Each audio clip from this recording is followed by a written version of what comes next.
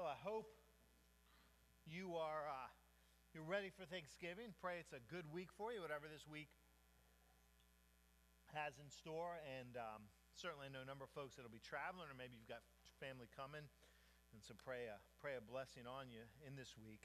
I want to begin with this. In a moment, we're going to turn to 1 Kings chapter 21.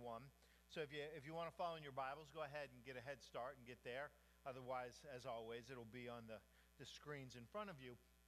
But I want to give a shout out. I want to give praise to our thrift store annex, which is, and shout out to the volunteers there. And there's a lot of reasons to praise our volunteers, but specifically, I want to praise them for this.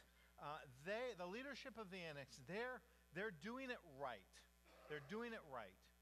And this is what I mean. They're waiting to do their annual Christmas sale until after we've actually celebrated Thanksgiving. Yes. Because I will confess to you, I don't consider myself a linear thinker, a kind of a systematic processor. I think in abstract. My mind goes all over the place. So there's very little consistency. Often my thoughts don't have a very clear path, I guess would be what it is. Ask Tony, she can tell you. But there are some areas that I do find myself kind of linear and systematic. And it is in this, I would prefer we celebrate one holiday at a time, okay? So it kind of bugs me just a little bit when we're already breaking out all the Christmas stuff until we've gotten through Thanksgiving. Now, I know some of you are like, well, I like Christmas and I want to decorate early for Christmas. And I love Christmas too. And so maybe you're an early decorator. And if you are, that's okay. You're wrong, but that's okay. Some of you are going to be steaming now. No, with family I saw on Facebook, they were at like Disney this weekend. Disney's got all their Christmas stuff out. Some of the radio stations have already started their 24 hours of Christmas music. Oh my gosh. Stop it. Just stop it. Let's do Thanksgiving first. And of course, it's not just sales and it's not just marketing. Television has done it too. You know the worst offender that I found? The Hallmark Channel. The Hallmark Channel. Now, I don't watch the Hallmark Channel, okay? Just so you know. But I saw an advertisement that they had Countdown to Christmas. And so if you're a Hallmark Channel watcher, and I know a lot of you are, for 24 hours, 7 days a week right now, they're all Christmas movies. And I went and looked at their lineup. I don't know a single movie that they have on their lineup. But what I do know is I did learn this. If you ever find yourself wondering whatever happened to that actor or actress, go look at the Hallmark Channel because they're all there. 24 hours. You know when they started? Do you know when they started their countdown to Christmas? July. Yeah, it's July. It wasn't that early, but October 27th. We didn't even get through Halloween before they had their countdown to Christmas. So they're the worst offender, but they're not the only one. And when I say offender, that's my sense of offense. It may not be yours. But the other channels have all kicked in now. And last night on one of the ABC secondary channels, they had Christmas movies on. And TBS, last night, if you flipped to TBS at 5:30 or 6:30, you would have got the 1966 classic, The Grinch Who Stole Christmas. Now, I'm not sure what that says that they start with The Grinch Who Stole Christmas. But I will admit, of all the movies, that one I know. That one I follow. That one I know. A classic. Most of you probably know the story, but just in case, the Grinch who tries to steal the Christmas joy and can't do it. Tries to steal it from the people of Whoville.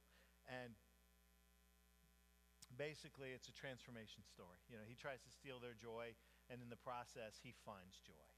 And so, but the idea of that theme, that what is it that steals Christmas joy? Well, I transfer that over because, again, going back to my linear thinking, I'm not going to start focusing on Christmas before Thanksgiving. But if you take that idea of the Grinch who stole Christmas and you transfer that over, you frame the question that I started asking that really undergirds the sermon this morning, which is not who is the Grinch that steals Christmas, But what are the thieves of Thanksgiving? What are the things that begin to steal our Thanksgiving joy, that begin to steal our gratitude, begin to rob us of the ability to be appreciative and thankful for the things that we have received? And that is the question that turns us to the scripture reading this morning. 1 Kings chapter 21, verses 1 through 10 and 15 through 22. This is a story that the central characters in the story are King Ahab and his wife Jezebel. Now, if you're familiar with the Old Testament, specifically the history of Israel and as told in Chronicles and Kings, you know that Ahab and Jezebel are not good people. These are kind of some of the bad guys and the bad girls in a very literal sense of Scripture. And you'll see why, one example of why, in this story. But in it, we also get a glimpse of the characteristics and the attitudes that begin to steal our gratitude and steal Thanksgiving from us. So, beginning at verse 1, again, 1 Kings chapter 21. It says, sometime later there was an incident involving a vineyard belonging to Naboth the Jezreelite. The vineyard was in Jezreel, close to the palace of Ahab, king of Samaria. Ahab said to Naboth, let me have your vineyard to use for a vegetable garden, since it is close to my palace. In exchange, I will give you a better vineyard, or, if you prefer, I will pay you whatever it is worth. But Naboth replied, the Lord forbid that I should give you the inheritance of my ancestors. So Ahab went home sullen and angry, because Naboth the Jezreelite had said, I will not give you the inheritance of my ancestors. He lay on his bed sulking and refused to eat. That is a temper tantrum, brothers and sisters. His wife Jezebel came in and asked him, why are you so sullen? Why won't you eat? He answered her, because I said to Naboth the Jezreelite, sell me your vineyard, or if you prefer, I will give you another vineyard in its place. But he said, I will not give you my vineyard. Jezebel, his wife, said, is this how you act as king of Israel? Get up and eat. Cheer up. I'll give you the vineyard of Naboth the Jezreelite. I'll get you the vineyard of Naboth the Jezreelite. So she wrote letters in Ahab's name, placed his seal on them, and sent them to the elders and nobles who lived in Naboth's city with him. In those letters she wrote, proclaim a day of fasting and seat Naboth in a prominent place among the people. But seat two scoundrels opposite him, and have them bring charges that he has cursed both God and the king. Then take him out and stone him to death. Now, picking up at verse 15. Now, what you need to know in verses 10 through 14 or 11 through 14, what she ordered is exactly what happens. Verse 15. As soon as Jezebel heard that Naboth had been stoned to death, she said to Ahab, get up and take possession of the vineyard of Naboth the Jezreelite, that he refused to sell you. He is no longer alive, but dead. When Ahab heard that Naboth was dead, he got up and went down to take possession of Naboth's vineyard. Then the word of the Lord came to Elijah the Tishbite. Go down to meet Ahab, king of Israel, who rules in Samaria. He is now in Naboth's vineyard, where he has gone to take possession of it. Say to him, this is what the Lord says. Have you not murdered a man and seized his property? Then say to him, this is what the Lord says. In the place where dogs licked up Naboth's blood, dogs will lick up your blood. Yours. Ahab said to Elijah, so you have found me, my enemy. I have found you, he answered, because you have sold yourself to do evil in the eyes of the Lord. He says, I'm going to bring disaster on you. I will wipe out your descendants and cut off from Ahab every last male in Israel, slave or free. I will make your house like that of Jeroboam, son of Nebat, and that of Baasha, son of Ahijah, because you have aroused my anger and have caused Israel to sin. Brothers and sisters, this is the word of God for the people of God. Let us pray. Lord, in your word, in this story, help us to hear your voice, your challenge, your invitation, and our opportunity. Lord, speak your truth in these moments. We pray in Christ's holy name. Amen and amen. I read this story, and maybe you kind of picked up in the inflection a little bit in the reading. It is part comedy. I mean, it's almost comical, part of it, the way Ahab reacts and this little temper tantrum he has about not getting his way. And it goes from somewhat humorous to incredibly tragic. And I begin to read this story, and I want to look for the reasons why and what happens to Ahab, Jezebel, that kicks into motion the events of this very, very sad and destructive story. And the beginning, I think the heart of it is Ahab's inability or unwillingness to focus on his blessings, to see his fortune. And when I say I mean his good fortune as king of Samaria. And it speaks to the first of the two thieves of Thanksgiving I want to lift up. And that is envy. Envy is the first thief of Thanksgiving. Now, envy simply, the most simple definition is a discontent, dissatisfaction with what you have because you become focused or desiring what somebody else has. It is a dissatisfaction with what you have, what you've been given, what your blessings may be, because you've become transfixed, focused, obsessed with what somebody else has. And the reality is we probably have all had this experience. You can imagine it whatever way you want to, but it's as simple as recognizing, and this is what happens. You have something. The Bible here represents any number of things that are valuable, important, that you treasure. A gift, an accomplishment, a recognition, maybe something of material value. And you have it, and you're satisfied with it, and you appreciate it. But what happens is you begin to look around. And I look at this, and this is a beautiful Bible that was given to me, and John and May Rombo gave this to me, and I treasure it, and I'm very thankful for it. But envy starts to creep in when this happens. Rather than looking at what I have, I start to look around. I was going to go, oh, wow, wait a minute. Oh, that's a nice Bible you have. Ooh, that's a beautiful leather-bound Bible. Oh, look, there's gold inscription on your Bible.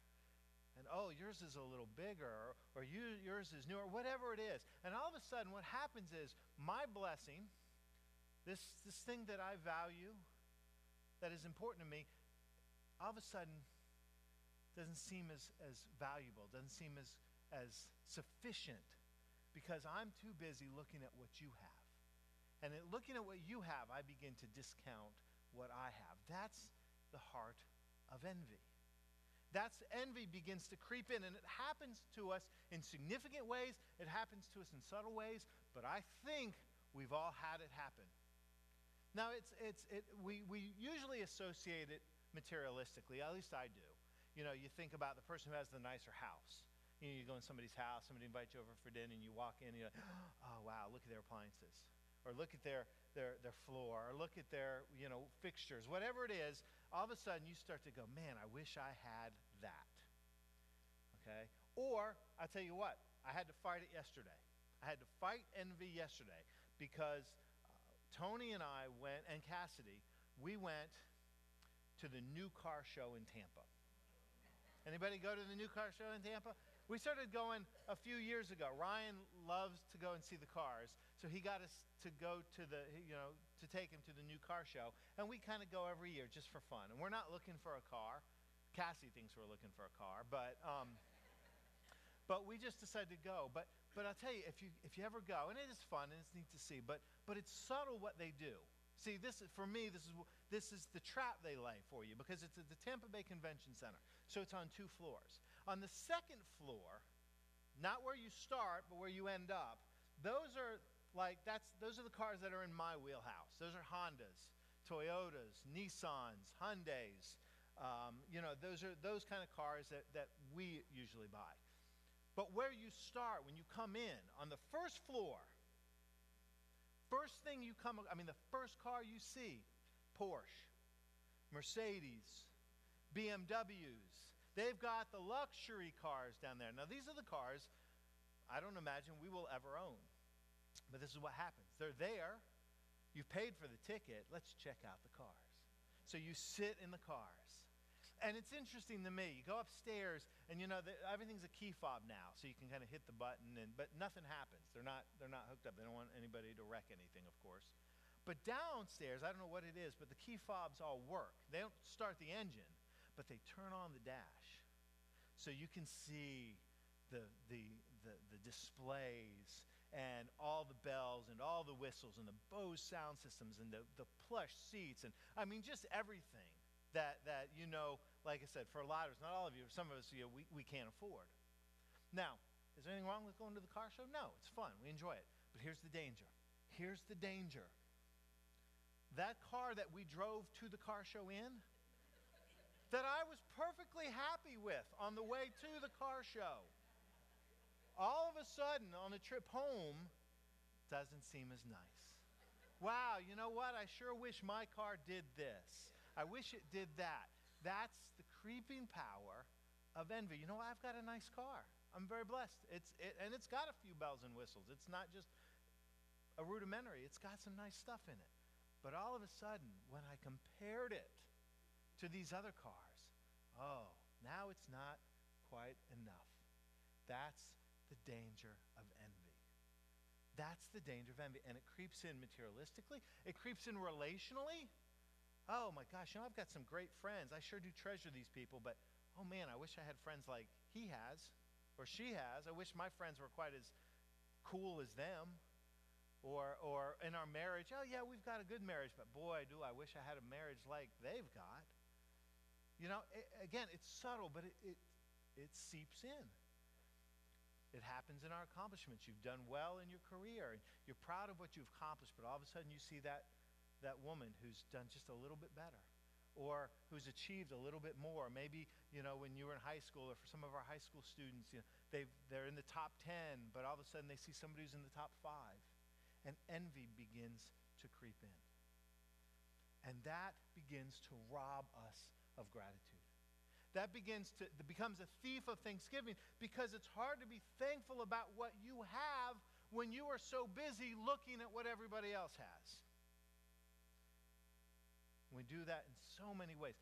Paul talks in Romans 12 and in 1 Corinthians 12, he talks about the diversity of the body of Christ.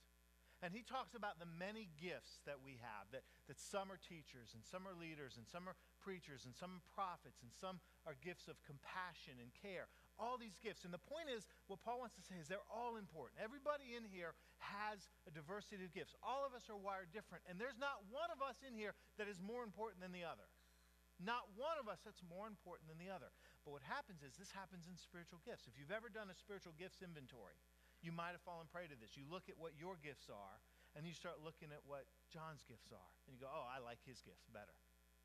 I like what he does. And I've seen this. I've told the story before about a young woman who's in a church that I served years ago. And we did a spiritual gifts inventory. And she came up to me dejected because her gift was hospitality. Now, her name was Kelly. And Kelly was a warm, welcoming, comforting presence, the kind of person that made you feel that she was glad to see you, a big smile on her face. She had one of those effervescent personalities. But she came dejected because she had this gift of hospitality, and she said, this is my gift. What can I do with that? Because she was looking around the room, and she was looking at what everyone else's gifts are, and she didn't feel she measured up. And I about fell out of my chair, because I'm like, let me tell you what we can do with that. That is a great gift. We need hospitable people. We need warm, pleasant, welcoming people. They're the most important people in contact ministries. They're what we call directors of first impressions. They're the people. I tell our greeters and folks all the time, you may be the first contact somebody has with the church. That's an important impression. Some of you in the parking lot may be the first contact. That's an important impression. Take that seriously, please. But it's important. But what happens is, when we begin to look around and compare, we sometimes devalue ours, and it steals us of gratitude. That's the heart of what happens to Ahab. That's the heart of what happens. He's the king of Samaria. He has more than enough. but he sees this vineyard of Naboth, and it just happens to be closer to his palace than his multitude of vineyards, and he wants it. Okay, he wants it. So he offers to either buy it, or he says something very significant. Verse 2, he says to Naboth, if you want, I will give you a better vineyard. I will trade you something better. And I want you to hear that. He's got better vineyards than the one that he wants. But he's so focused on what he doesn't have that he fails to see the significance and the blessing of what he does. And so he tries to make the trade. Naboth says, no, this is ancestral land. I'm forbidden from giving this away. And that should have been the end of the story. But it's not. Because he's so transfixed on what he wants, instead of celebrating what he has, he goes to his room and he pouts. And he goes to his room and he's a 10-year-old. He refuses to eat and he holds himself up. The king of Samaria. Because he cannot see what he has because he's too focused on what he wants. That's the danger of envy. And it happens in so many ways. Have you been guilty of becoming so transfixed on what you want that you fail to see what you have? When that happens, when that creeps into our lives, we give away the ability to be thankful. We give away a heart of gratitude. Because it's hard to be thankful for what you have when you're transfixed on what you want. And that's what happened to Ahab. Now, if that's where the story had ended, it would have been comical. We'd have chuckled at this silly, immature king. But sadly, that's not where the story ends, because the second thief enters the picture. And it's represented by Jezebel, but this is equally on both of them. When you couple envy, see, envy is a personal struggle. Envy robs us internally of gratitude, and so it has a very personal implication and a personal impact. But when the second thief enters, it begins to have an external impact and leave a path of destruction. And when you take the thief of envy and you couple it with the thief of narcissism, you have a destructive and dangerous combination. And Jezebel comes in and she represents an attitude of narcissism. Now, that's a strong word, but narcissism at its core is just an exceptionally heightened sense of selfishness. It is an extreme sense of selfishness. It is an idea that couples not only wanting what someone has, but then narcissism says, not only do you want it, but you deserve it.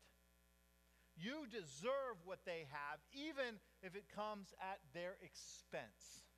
So now it begins to have an external implication. It begins to impact other people. And you know this because every one of us have known somebody who is narcissistic. Now here's the challenge. Probably, if I asked you if you are narcissistic, you would not raise a hand. If I said, okay, everybody who's a narcissist, put it up. Probably you're not going to raise a hand. We all know one, but none of us is one.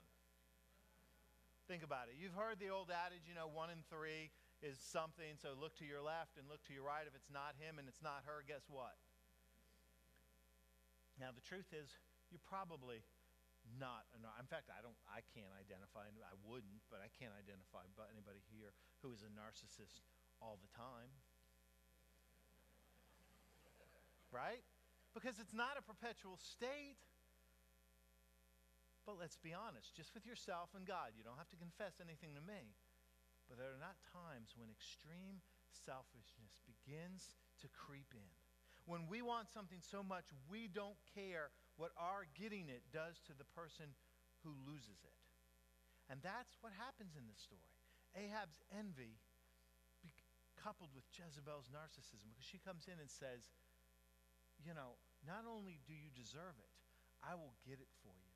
And this story goes from comical to tragic because it costs Naboth his life, but it also costs Ahab and Jezebel theirs because they face the judgment of God for murder. I mean, that's what they murder a man to get a field they don't even really need, simply because they want it and they believe they deserve it.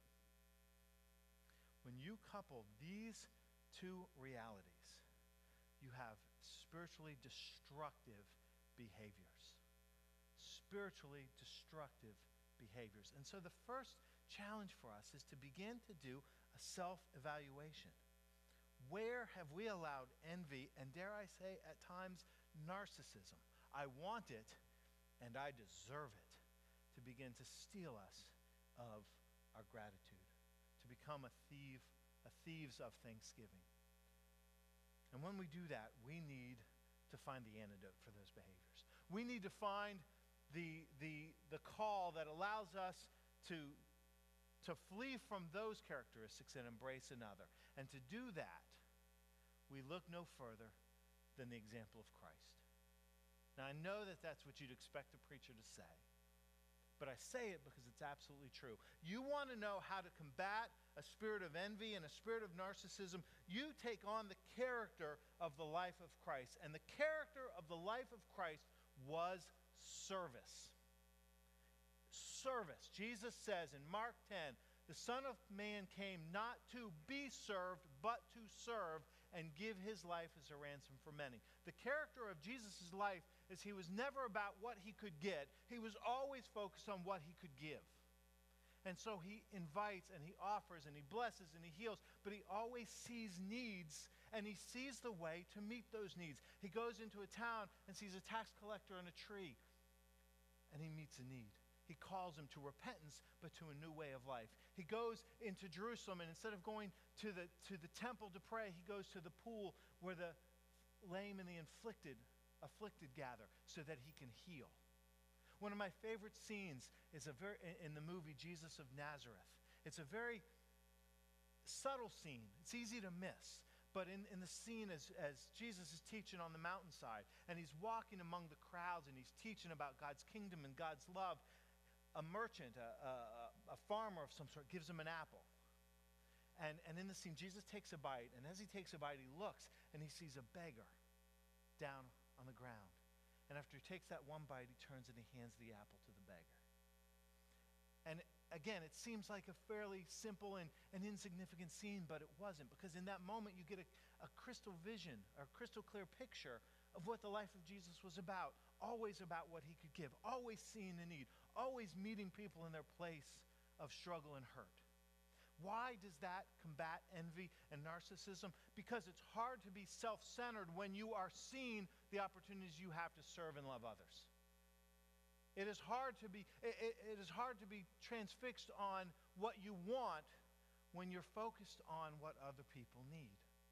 And it begins to nurture in us different characteristics. As opposed to envy and narcissism, we nurture two other characteristics that are important to combat that selfishness. The first is this: it nurtures contentment. It nurtures contentment. When you meet the needs of others, it is amazing how content you will be with what God has given to you. I learned this powerfully about 11 years ago, I think now, 11, 12 years ago. Many of you remember when Hurricane Charlie cut a path across the state. And I had an opportunity in the aftermath of that to go on a work crew down to Arcadia. And we were cutting trees off of houses. We took our chainsaws and we were moving trees, and we were tarping roofs. And went down there into some areas that are low-income areas. I mean, people that were living, basically in single-room houses, with very little of the amenities that we treasure and value. But they were wonderful people. They were grateful people. They were thankful for everything they had. They lived content, and they were so appreciative of what we offered. But I remember that prior to that trip, I could have walked around the house that Tony Ann lived in, which was a nice house. But I could have easily pointed out all the things I wished were different. I wish this room was a little bigger. I wish this bathroom had this thing, or the kitchen had this appliance. I could have pointed you out all the things that I wish that house had. I will never forget walking in that house after a week away, serving and caring and tarping roofs. I thought I lived in a mansion. All of a sudden, that home seemed so much bigger and so much more luxurious, if you will, than it had before I left, because all of a sudden, in serving others, my perspective had changed. And all of a sudden, rather seeing the things that I wished I had, all of a sudden I went, wow, look at all that I've got. And I felt that spirit of contentment that had been nurtured through service, through serving others. And I have to constantly be reminded of that because I fall into that trap all the time. So service nurtures contentment. The second thing service does is it nurtures thanksgiving. It nurtures thanksgiving because we become appreciative of the things that God has given. We become aware of the blessings that we have because, again, we're outwardly focused rather than inwardly obsessed. And it nurtures that spirit of Christ in us so that we can be thankful to what God has given and we can be open to the way God uses us. That becomes the antidote to envy and narcissism. As we approach Thanksgiving, as we approach this wonderful holiday and all the fun that goes with it, are you really thankful? Are you focused on what you have? Are you appreciative of what you've been given? Do you see your blessings? Or do you become like me? Do we become, heaven forbid, like Ahab, where in spite of all that we have, our focus is on what we want. Our focus is on what we desire. Our focus is on what we don't possess. If that's where you slip spiritually, if that's your challenge, then look to Christ. Nurture a sense of serving, outreach, caring, and in doing so, nurture contentment and thanksgiving for all God has given. Don't let envy and don't let narcissism steal your gratitude. Amen? Friends, let's pray. Gracious Lord, we are blessed by your Holy Spirit. We're blessed to know that we are loved and we are called children of God. And we're fortunate in all the good things around us. And we take time like this week to celebrate that. Lord, help us to be genuine. But part of our celebration, help it to be service.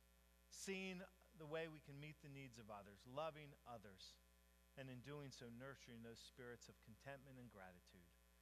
That's the way of Christ. Help us to follow, we pray, in the way of Christ. For it is in his name we pray. Amen.